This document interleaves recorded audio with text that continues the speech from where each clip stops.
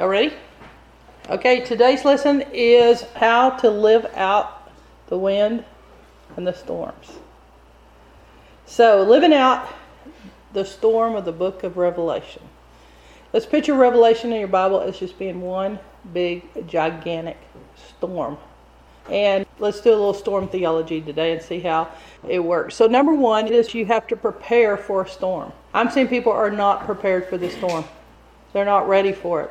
So the book of Revelation is a book of spiritual warfare. I want you to think of it in those terms, that it's a book of spiritual warfare. It is the ultimate spiritual warfare. It is when good and evil get into a massive fight. It's when everything is on both sides throwing all they have at the fight. So you're going to have to use your authority with the storm. In the preparation, there are warning signs. In Matthew 16, Jesus tells you in regards to the end days that you must pay attention to the signs. And he warns about the wind. He tells you that when you see a certain wind, you know a certain thing. He said, how come that's not working for you in the spiritual realm? You do it in the natural, you see a certain wind. All you storm watchers, it hasn't changed. People still watch storms. But for some reason, we don't watch them in the spiritual realm. We watch them in the natural realm, but we don't watch them in the spiritual. So this book gives you a whole set of warnings of what must take place in the end of the world. So it's good with storms to have warnings. There's a lot of warning scriptures in the Bible. So the preparation is in the warning. It's not to make you scared, it's to warn you.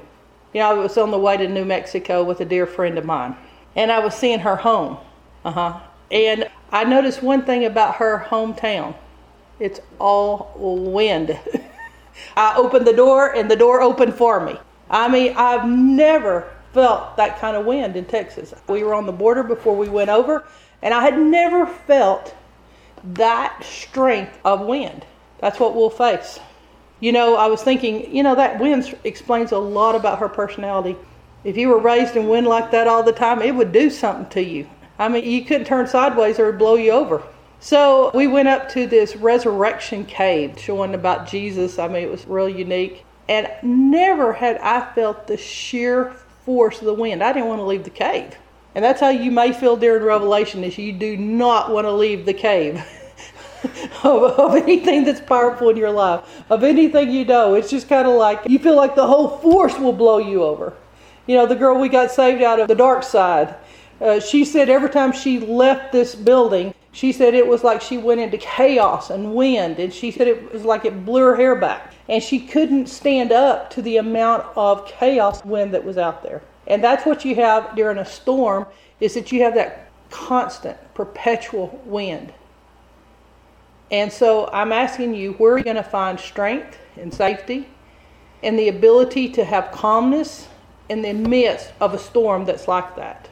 So we must talk about what you look like in a storm. Are you going to be very much doing what you should be doing during a storm, or are you going to be one of the crazy ones? Are you going to be everybody that's screaming?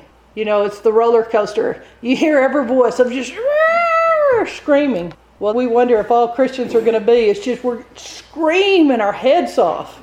And we're the ones warned. I mean, we may be screaming louder than the world. So I was thinking about my mom's lesson. She did one on how to get through a storm. And last night I was sharing it with one of you. And the concept of getting through a storm, it kind of conveys the meaning of surviving. And they walked me back from that idea because of the fact that surviving is not the message that we have for getting through a storm. So let's title this concept, how to have a storm work for you. If it's not going to be just how to get through it, how to survive it, how to just make it through something in your life, just making it, which is how most people are they're celebrating if they even think they can make it through. But how to actually have the storm work for you with the ability that you make it through the emotional side of a storm. Well, this collection of scriptures and what I put together here came from a time when I had a storm in my life. And so I needed a little bit of building up on storms. Have you ever noticed that sometimes we're getting a few test runs? We're getting a few times to test what we know about storms. So I want us to look over what storms look like. Now, this morning's is very practical. It's the practical application of when you go through high winds, when you go through something really tough. And so this is the collection. And this concept has been preached a lot. But not one time have I seen it preached this way.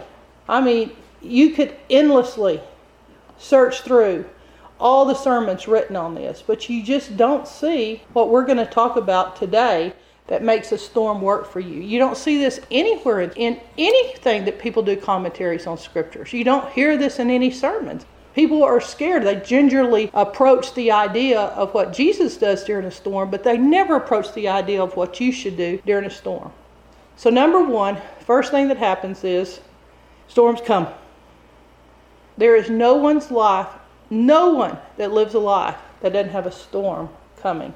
It's just as many people as I've known or just have walked through different things in their life, you periodically have storms. And so you're going to have to look at what do you do when you go through a storm. So are you learning anything from your storm? Think of the last time in your life you'd say, oh, that was a big storm. How did you do?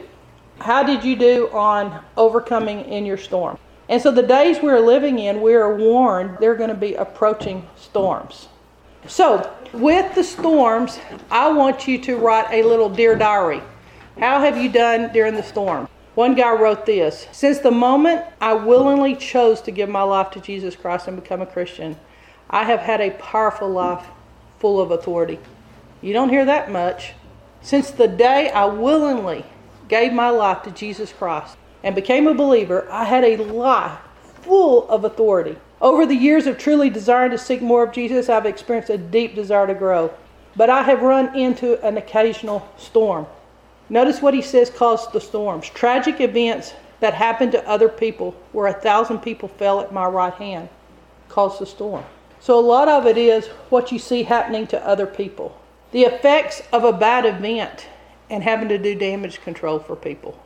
The death of strong ones have at times cut to the very core of my being. You lose someone that has a lot of strength in your life, it's chaotic. It's a storm. The whirlwinds of catastrophic events in the earth have set me spinning and made me dizzy as if out of control. So often it was extremely difficult to find emotional and spiritual equilibrium. Okay, I'm going to stop there with what his diary said. He is telling you one thing. He has the authority, but what happens to you in a storm is it is very emotional. That is what you're not counting for. That is the part that you don't see. That is the part you don't feel when you read the biblical story. You don't feel how dark it was. You don't feel how scared you are. You don't feel how hopeless you are. You don't feel how you think this is something you have never faced before. You don't feel that it's ever going to stop. Your storm will be emotional. Can you prepare for an emotional storm? It's the emotional side of a storm that knocks you off. And this guy was saying, I am full of authority, but this is what happens to me. Notice this. It's easy to believe the water will hold your boat as long as the storms beat on someone else's boat. You believe that the water can make a boat float unless it is your boat that has the storms beating against the boat. And so emotionally, you have to go through it. This week has been exactly this diary with people. That people call us that know their authority, but are going through an emotional storm, and it's like they don't even remember what you do with authority. We have one dear friend, and the same thing happened to her. She didn't know that just normal things in life can turn into storms. And sometimes if you just expect there to be a storm and then work backwards, and if it goes through smoothly, you're like, thank the Lord. So if you expect there to be a storm, you will actually do some preventative work around it. If you expect there to be a storm, you will get up and lay down how it's going to turn out spiritually. You start putting the word into it immediately. Ahead of time, you think about these storms. Ahead of time, you're praying how you'll go through the storm. So this dear friend had an emotional storm, and she got so emotional. In her family, they were having a baby. It was her grandbaby. And so the first birth that they had, it worked out very well. But she did not think about the birth being contended for. And so there's a difference between praying scriptures around the birth. It seems to be just praying, I don't know how to say this, just praying for them to have a good birth. Just praying, Lord, let them have a good birth. A lot of times we're just praying what we want to be. But we're really not praying scriptures on it. We're really not taking our authority and forbidding what we don't want to happen. So when the birth got contended for, and it wasn't a normal birth, it just really knocked the whole family off. It's a tragic situation. The first birth, wonderful. Cute kid. So a lot of times that conditions you for not thinking about every single time you need to use your authority for what's coming next.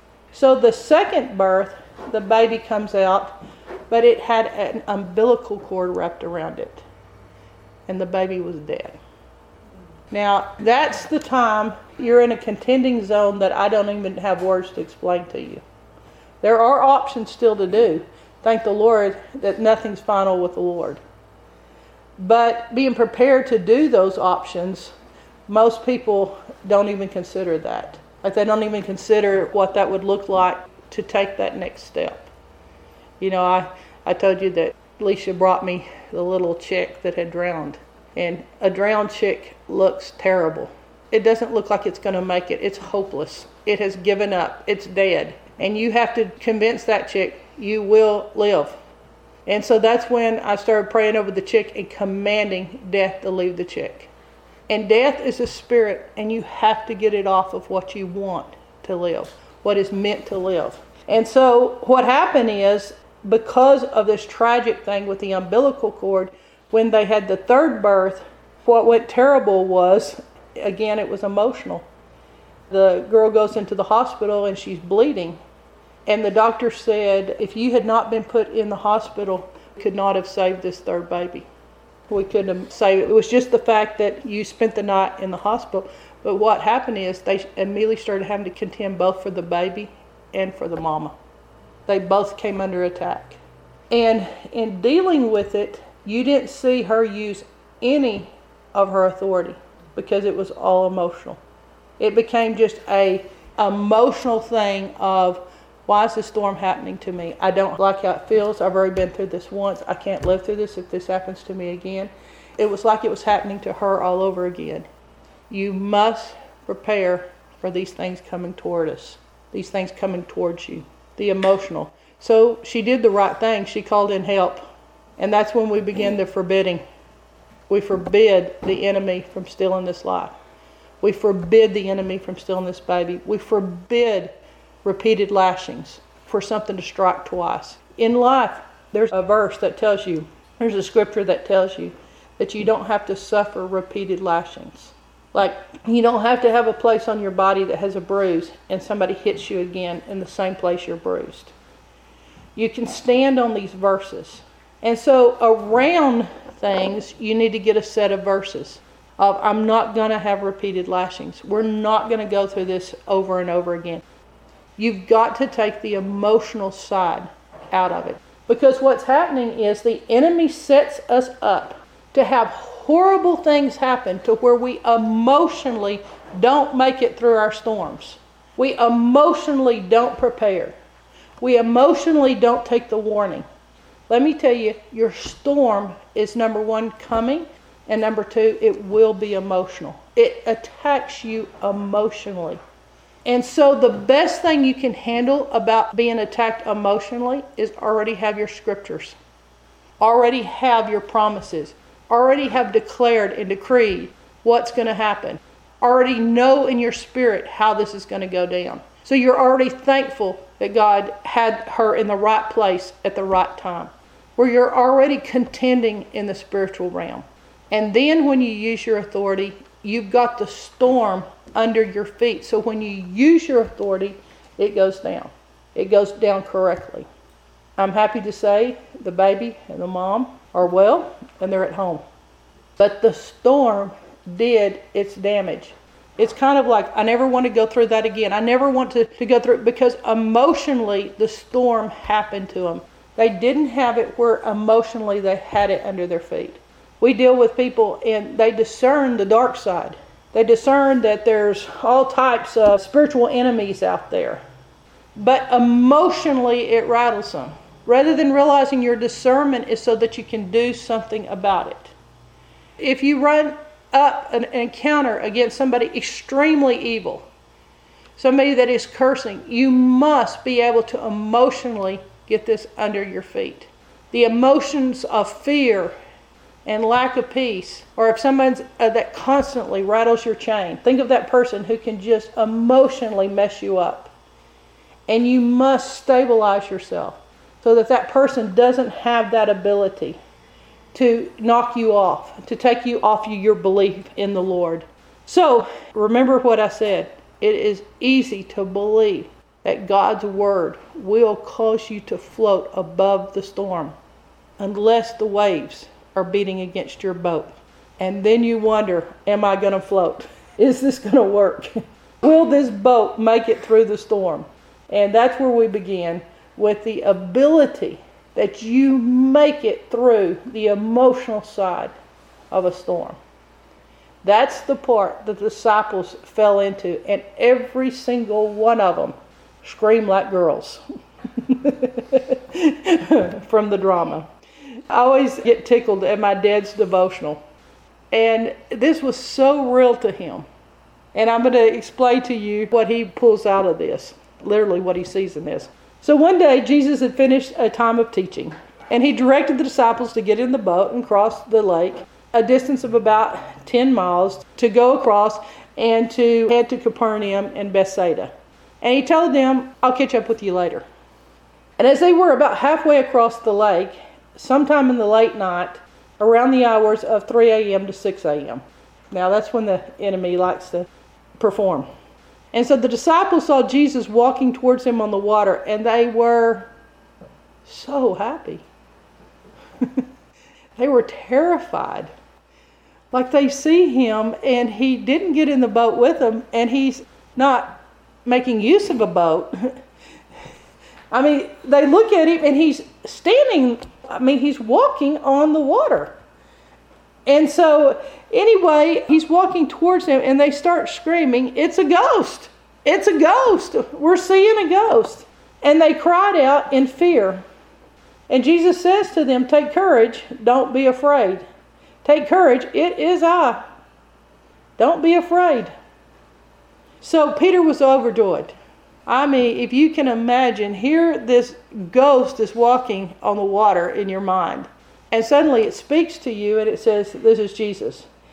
And his voice, and he sees that Jesus would do anything to be with him. Like Peter realizes Jesus is actually walking towards them. He's going to join them. They worked all night to row to the halfway point, it looks like. And suddenly Jesus has been catching up, and he's going to be with them. And so Peter does something unusual, and it's forever recorded in biblical history he said, Lord, if it's you, tell me to come. Tell me to walk on the water. Tell me to come to you on the water. Wow. What a thought. At this moment, I've always felt like there was a split second of theology could have gone one way or the other for us forever. Because if Jesus had really gotten angry with Peter and said, how dare you blaspheme me like this? I'm Jesus. I'm God's son. Why as a man would you think you could do what I do? Like, that's heresy. It would have changed Scripture forever. This is the pivotal point. This is the turning point of all Scripture. Because of the fact that Jesus had every right to say to him, pay attention to who you are. There's a separation between you and me. I'm God. Peter, be mindful of who you are. You're arrogant. You're pompous. You're presumptuous. Why on earth would you think that? This is heresy. And for some reason, we're still preaching that. But it was odd. Jesus took one look at him, and he said one word that forever changed my theology. He said, come. It doesn't seem like Jesus is afraid of you doing what he does. In fact, I see his anger at the times when we don't do what he did. He didn't take authority and make it be only his.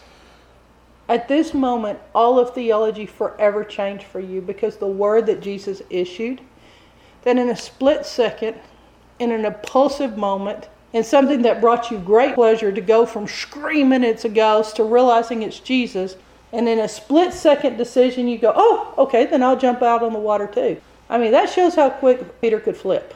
But the sad thing is the disciples didn't flip. The rest of them were still traumatized. They were still sitting in the boat. But Peter immediately switches gears and says, oh, if this is you coming to me, I shall come to you. Will you let me? And Jesus says, come. Peter didn't seem to work with limits. He didn't seem to look at life as only what he was limited by, that there was space of water between him and the Lord. He gazed at Jesus, and when he gazed at him, nothing else mattered. And in gazing at him, he was able to do the impossible. He broke the natural law of gravity, and he jumped out of the boat, and he floated. He stayed on top. He did not sink beneath the waters. It's shocking to think, here's the boat floating, and he suddenly came up with the idea that if I jump on the waters, they'll hold me up. He broke the natural law of gravity. He got out of the boat, he walked on the water, and he went towards Jesus. Wow. Can you imagine? Can you imagine literally jumping out of the boat and walking on the water? But it's at this moment in a storm, when you see yourself do the impossible, that you have to take warning. When you're doing something that is impossible to do, don't start thinking about what you're doing. Don't start reasoning. Don't start going over your mind. When you're doing the impossible, keep your eyes on Jesus. Keep your gaze locked on His. Because this is what went wrong for him. But logic began to take over, and Peter started thinking about himself. And this is the part that my dad would get so tickled. Peter is walking on the water, and he starts thinking about what he's doing. He starts thinking about himself, and his senses kick in, and it says he saw the wind. That struck my dad as so funny. He said it biblically tells us he saw the wind, but he said the wind is the one thing you can't see. But Peter saw the wind. And when you're walking on water, you will see the wind. No one else gets this possibility because no one else is walking on water. But when you're walking on water, you see things that no one else sees. You see wind. And my dad would laugh and laugh. He would be like, this is hilarious that Peter actually, it says, saw the wind. Now it could say you saw the waves tossing against your feet. Anyway, he just thought that was funny. I want to read verse 31. He was afraid and he began to sink at that point because he saw the wind. Okay, you're dealing with vain imaginations, the fear of the unknown. Yeah. It overwhelms you. The turbulent waves and stormy seas of the lake cause him to lose focus. And Jesus says to him, you of little faith, why did you doubt? It says that Peter was afraid. He began to sink and he cried out, Lord, save me. And Jesus, he reached out his hand. But Jesus wasn't done with him. He goes, you of little faith, why'd you doubt? Peter's circumstances had caused him to forget that he had been walking. And this is what Dad would say. What does waves have to do with anything?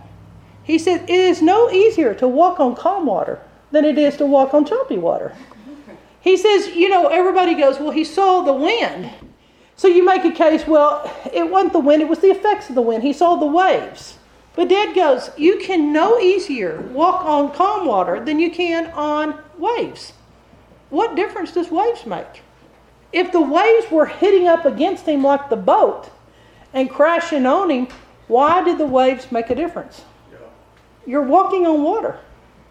If one is easier than the other, then I invite you to go out on a still day I watered skied, and we'd wait for that moment right before evening when it was like glass. But never have I walked on that water. So there's two things that happen to you that mess you up. And it's wind, it's the unknown, it's the vain imaginations, and it's the waves, the known. The fact that they're crashing up against you. But you have to remind yourself, I'm way into the impossible. It doesn't matter if it's choppy. It doesn't matter if the waves are hitting me with the spray of the lake. It doesn't matter what's happening to me. I'm still walking on water. Don't give up because it's choppy. Don't get afraid because you're in choppy water. Is it easier to walk on the water on a calm day than in a storm? I'm telling you, Jesus invited him, come into a dark body of water with waves on it. So, at that point, Jesus took hold of Peter and they climbed into the boat together. And this event so amazed the other disciples that they worshiped Jesus, saying, truly, you are the Son of God. And I imagine Peter was thinking, what just happened? It looks as if in the scripture that when Jesus took hold of Peter and they climbed together into the boat, that Peter regained the ability to stay above the water. I hope it wasn't that Jesus was just holding his head up above the water and Jesus stepped in the boat and Peter was dragged over the edge. You don't know exactly what this part looked like once he started doubting. But fear and doubt and the emotional side causes you to quit having the strength of being able to do the impossible.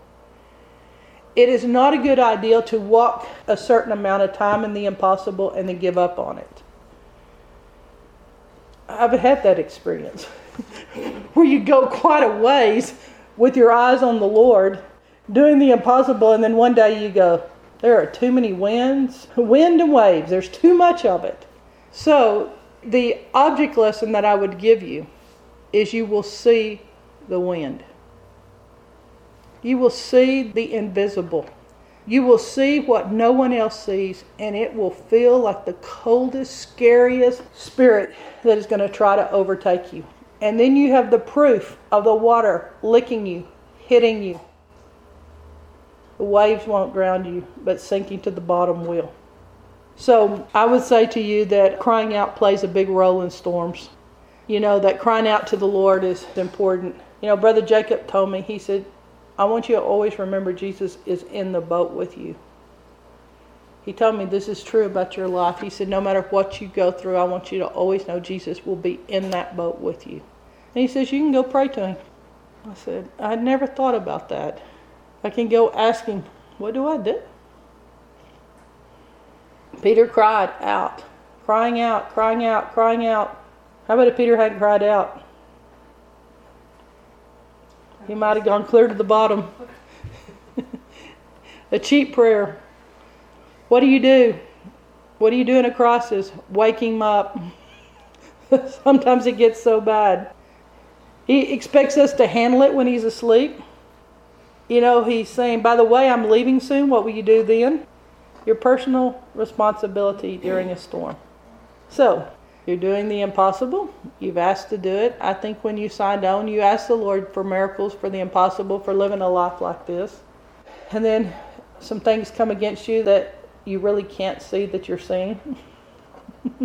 Ghost, waves, wind, ghost and wind. And so Jesus puts the responsibility back on Peter.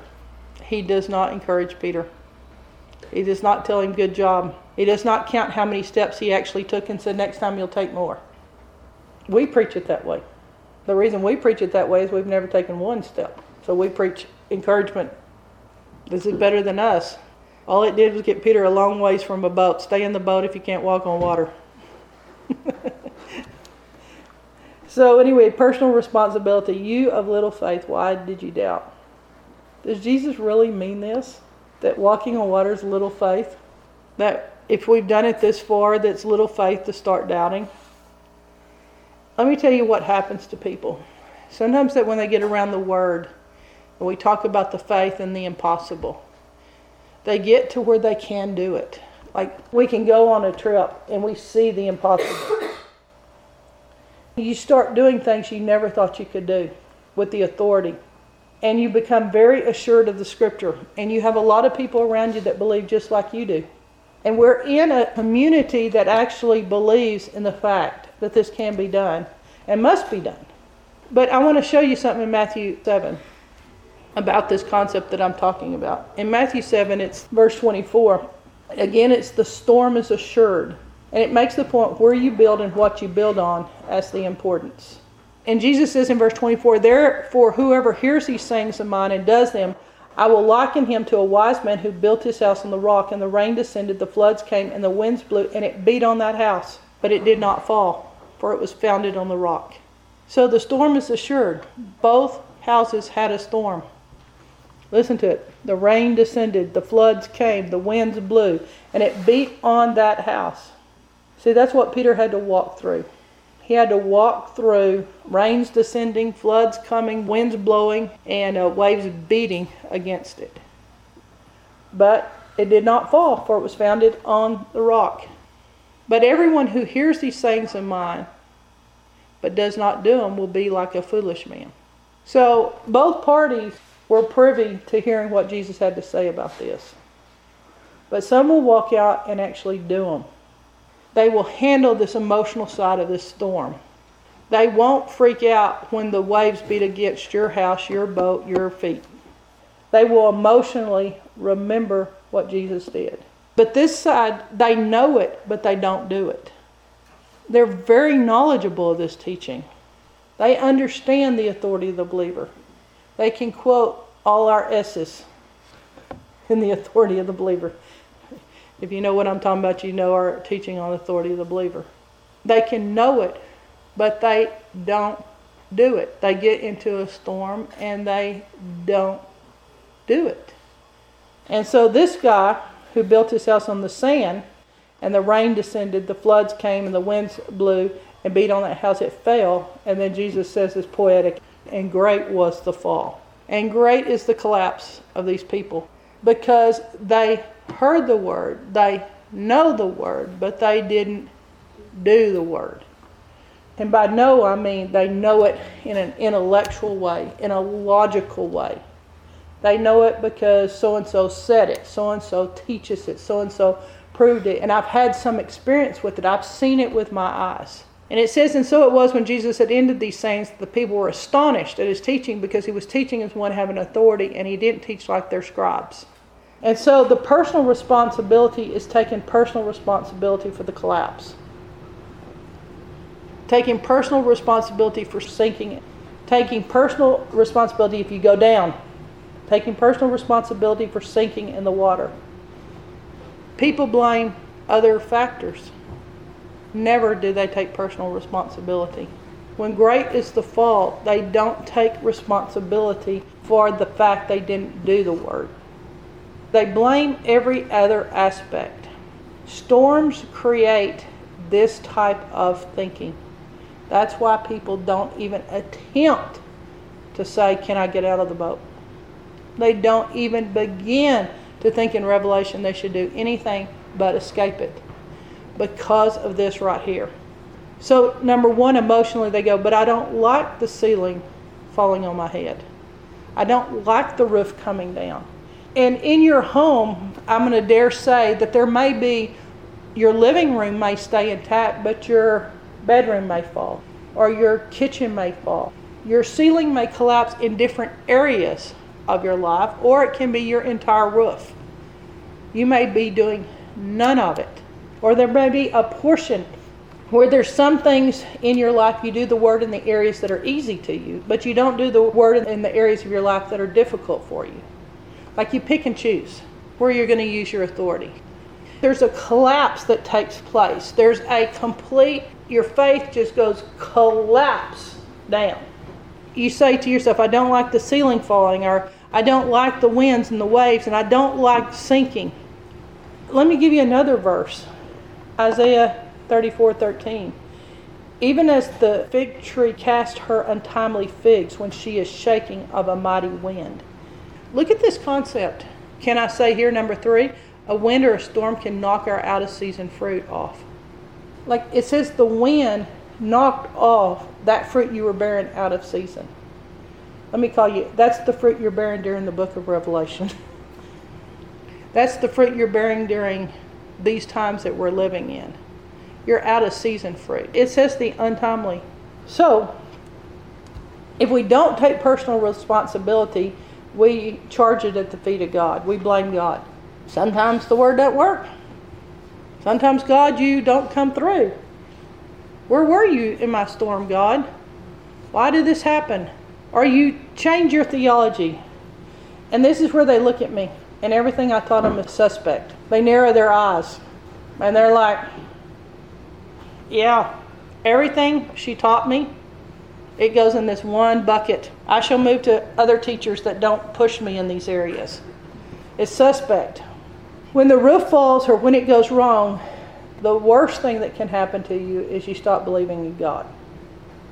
You just stop believing. He becomes kind of like what the agnostics say, impersonal to you. I don't know why he didn't come through for me, but he didn't come through for me. And people have this emotional thing where something hits them and they become in that area someone who doesn't believe in a personal side to God, that he personally cares about you. That's exactly what the disciples threw at Jesus, is the care issue, the agnostic issue. You're there, but you don't care. That's the worst thing that can happen. You and God have problems in your relationship. He's not trustworthy. You no longer sing, great is thy faithfulness. Or you do this. I'm going to just stop believing in that particular teaching. The word didn't work. I don't believe the Psalm 91 book anymore. You have people write us, I've read this book, but the protection concepts. Well, I think you should hide from a storm next time and not rebuke it. Never get the fear out. Never talk about the role the enemy has. Quit believing what they were taught. Maybe they go, well, it works for you, but it doesn't work for me. I'm always little. I'm always least. I can't get this. It requires too much of me. Let me just say to you, Peter was not a mature believer. And I have seen it work very well for novices. It's just when you quit believing and you start fearing. It's when you start emotionally seeing the wind and the waves. And this is what I don't like to have happen. I told Steph, it's when my kids get away from me for 4 years, where they've stopped believing in God. Or some of them have said that. And a few of them, not many. A couple, because they were built on sand. And something happened emotionally. And so in that area, they got hit, and something goes wrong in that area. Or they just can't handle the authority of the believer. It's too much. Like, you've got to be kidding. You're not expecting me to do this, are you? What about our responsibility? So at this point, they don't give up theology. They become theologians on their blogs. And they write about their experiences. And they're the deep theologians of experience. And they write about the theology of their doubt. They try to scrape together some scriptures to support it. When in reality, Jesus would be looking at them with compassion in his eyes, with an arm reaching out saying, why did you doubt? You had a little faith. Why not build from there? Why doubt? You've got to have the tenacity of a doctor. He may lose a patient, but he learns from it and he goes to the next one with more strength, knowing that the body was made by the Creator to heal itself.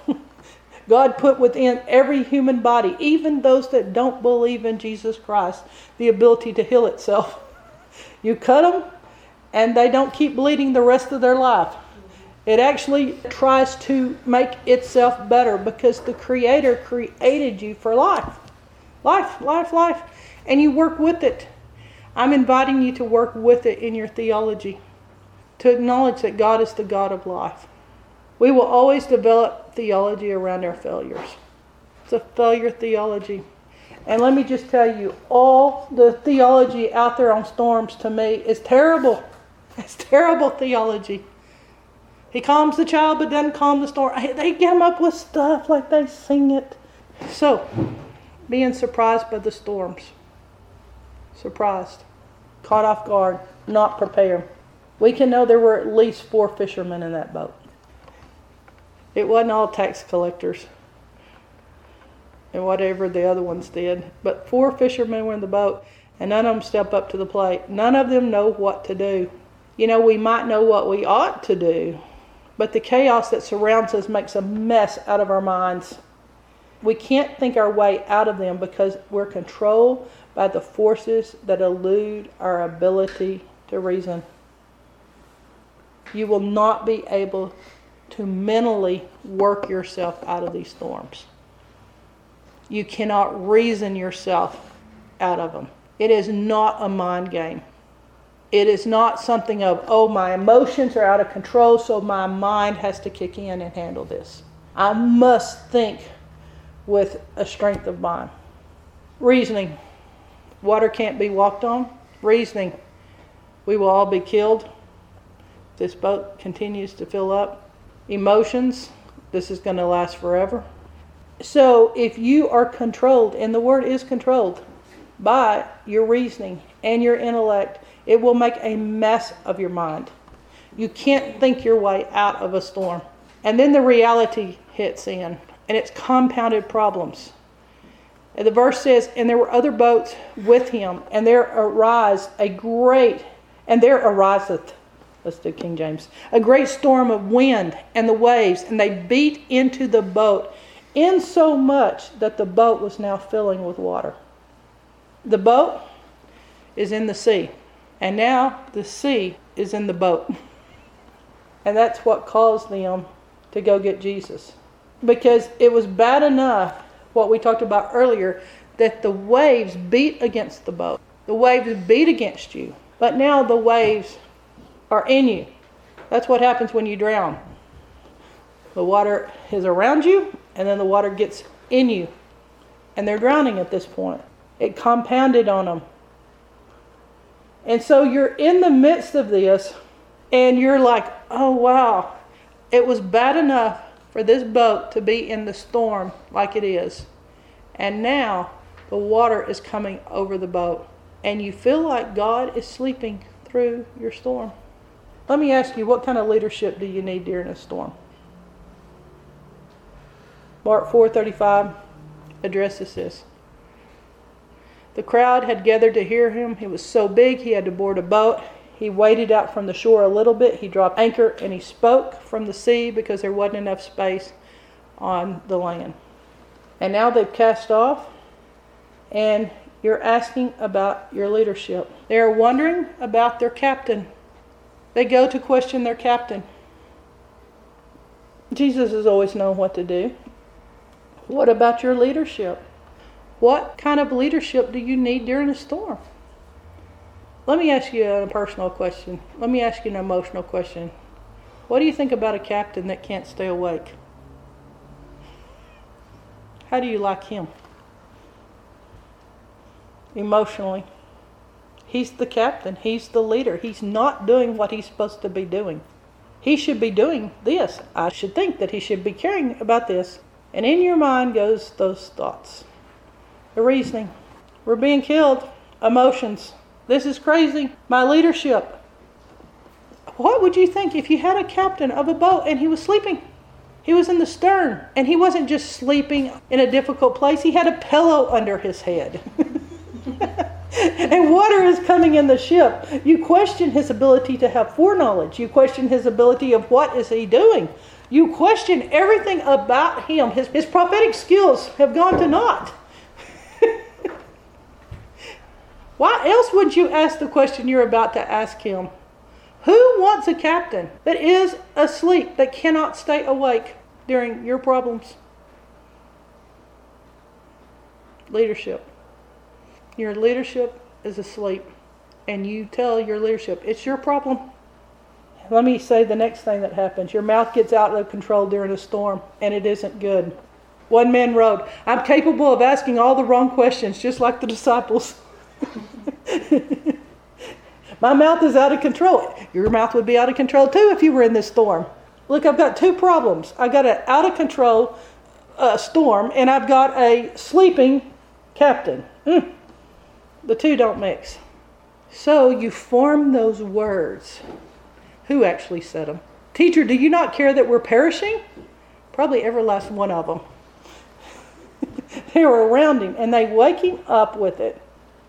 It would be better to be on land in a storm. What's the ideal that we go out on the lake today? It was definitely not my ideal. I was content right where we were, back on dry land. Why'd you tell us to go out on this land?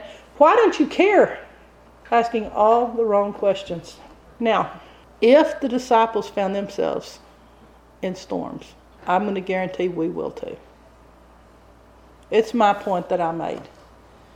We will have storms. Who controls the storms? Is this why we ask, do you care? How did the disciples end up in a storm? Did God not care? For heaven's sake, how did the disciples end up in a storm? And how did Jesus end up in a storm? You would think that God's Son wouldn't go through storms. You know, this sounds like a very good reason for God to protect them. They'd had a really great day in ministry. He was doing a good job. Why storm? It's because we have the God is in control. Why would he allow a storm? Why would he cause a storm? Pick your poison. So asking the why. And the scholars say, we can't answer that question. Why there was a storm on the disciples when they were doing everything right? Why did God allow the storm? Why did God cause the storm? Why did God cause the storm on Jesus? Sounds like they were doing everything to be protected. They're doing what they're supposed to. They're following Jesus. And then suddenly, let's take the God out of it because we're into number 4, mystery. We don't understand these things. We're just going to say the sprinkles of mystery upon this. And we say to ourselves, let's at least be poetic on this. The water has turned against us. I'm not going to assign a source to the water, be it Diablo below or divine above. I'm not going to say, but the water has turned against me in life. It was so smooth, and it invited me and seduced me and tempted me to go out on the calmness of the water. But the water has turned against me. Sometimes something just wants to kill me. All the time from the side. Something tries to kill us. And the text of the passage does not get into the theology of why the water has turned against them. The water was behaving, and now suddenly the water is not behaving. The water wants with them, on them, in them, over them. Sometimes the storm gets into our life. It doesn't make sense. God wouldn't send the storm when his Son was in the boat. And yet everyone has written that God sends the storms. Believe me, God wasn't trying to kill his Son. This wasn't the plan of the sacrifice was going to go down that he would sink in a boat. This would happen at a later date by the hand of man as prophesied through the scripture when Jesus laid his life down. So we can be assured that God wasn't in the business of sending a storm to try to kill his Son. And then you've got a second issue here that Mother so deftly makes this, that God wouldn't send a storm that Jesus rebuked. That would make them working against each other. God sends it, Jesus rebukes it. Let me tell you about your storm. God didn't send it. Remember, there's only 2 times you're attacked. So, you can be assured that this water that's trying to kill you was not sent by God. The important part of the story is, did you notice that Jesus rebuked the disciples for their lack of faith about as quick as he rebuked the sea? When they woke him up the way they did, his rebukes were going, poop, poop. And he was not happy with them. He rebukes them. Why do you not care that we're perishing? Why do I want a captain that sleeps comfortably when my life is such a mess? You hear the impatience in Jesus' voice when he rebukes them. He is growing impatient with these disciples. He's sleeping and they're anxious and they're afraid. He's sleeping and they're confused and they're worried. And they're worried that he isn't worried. And they want him to be as worried as they are worried. At least get up and worry with us. You need to show us some care right now. Remember, one of you said, the way I showed that I cared for you is worrying about you. Jesus, get up and worry about us. So Jesus rebukes all that chaos. Leadership. What do you want out of leadership during this time? They're emotional and they're mental cases. Their mind is circling. It's reeling. The leadership. The pessimist complains about the wind. The optimist expects the storm to change. And notice what the best advice of playing leadership on the internet, the best advice in commentaries, the best advice of all sources rendered together here. The best advice for the leader, they say, is that the leader adjusts the sails. The best advice they give is that the leader adjusts the sails to make best use of the wind to get the most benefit. It's something I didn't see in Scripture, that Jesus rebukes the disciples, climbs the mast and fixes the sails, and uses the sails to sail them to victory. The leader does application things and not philosophy. My friend, we have lost the supernatural.